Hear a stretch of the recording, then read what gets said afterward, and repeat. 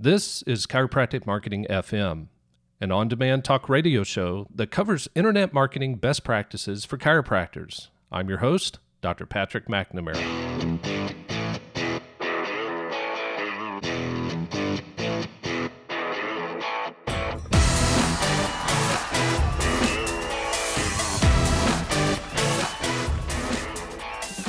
Welcome everyone to episode number 2 of the Chiropractic Marketing Podcast. I'm your host, Dr. Patrick McNamara, and today we're going to be talking about choosing a domain name for your chiropractic website. But first, I need to let you know that today's episode is brought to you by Blogging Chiropractors. Blogging Chiropractors helps chiropractors keep their blogs active with relevant content that's designed to help convert readers into new chiropractic patients. It's blog writing made simple.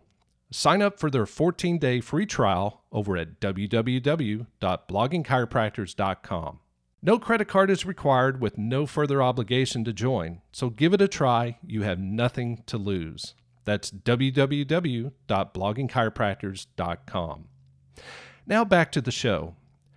Today we're going to talk about domain names.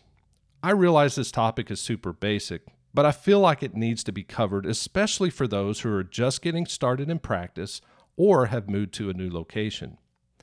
While there isn't one magic formula, there are some tested rules that can help you avoid making a poor choice. Here are just a few to consider. Try to find a memorable and sensible domain name that represents your practice well. Usually, the shorter it is, the better chance it has to being remembered.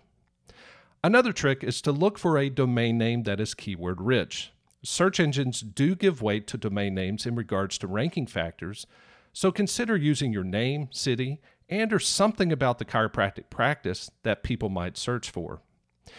You can also look for a domain name that uses local words. Since chiropractors rely on local search, incorporating the city or even the neighborhood into the domain name works well too.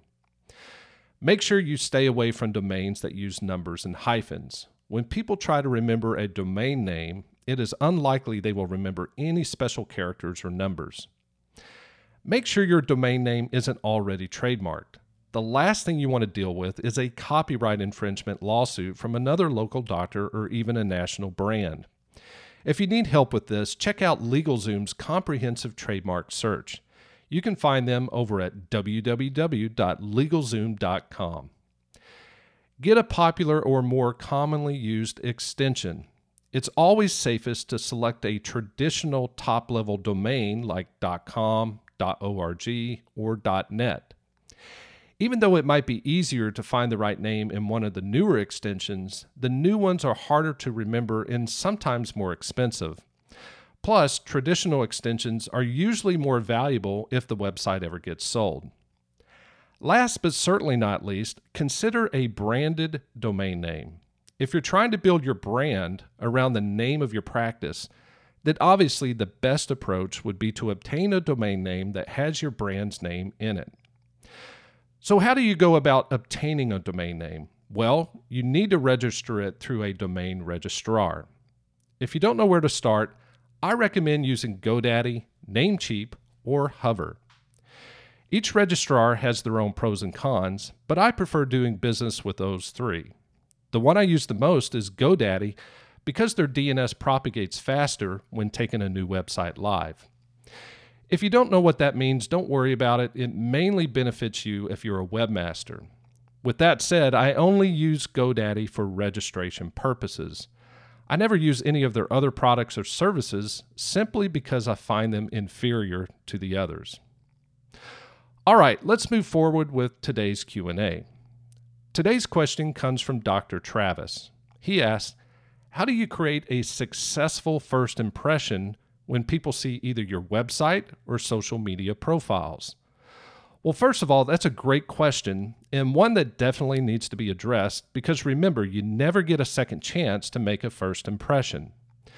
So before you throw up a website or create any of your social media profiles, you first need to be crystal clear about your brand. If you're unclear, answer the following questions. What do your patients want? What health problems are they dealing with right now? How are these problems making them feel? What statement can your brand make that clearly articulates a solution to their problems? Why are you an authority to solve their problems? What's your plan to ease their fears and confusion?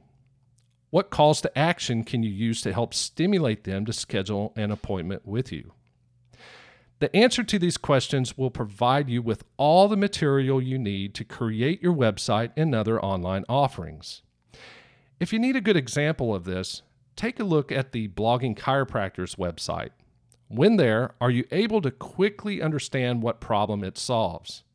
You should be able to within seconds after the website loads. So make sure you work on the message and appearance your brand projects. You'll then be much more successful at communicating what you do to people that need your services the most. As I wrap up today's episode, don't forget to subscribe to this podcast. Just click on the links found in today's show notes or simply go over to iTunes, SoundCloud, or Stitcher and search for Chiropractic Marketing FM. Also, I'd appreciate your review of this podcast over at iTunes. Let me know what's good, what's bad, and what simply needs to be axed. The choice is completely yours, but reviews do help build awareness of this podcast within iTunes. So I'd greatly appreciate your review and any input you can leave. Thanks again, and I'll catch you next time.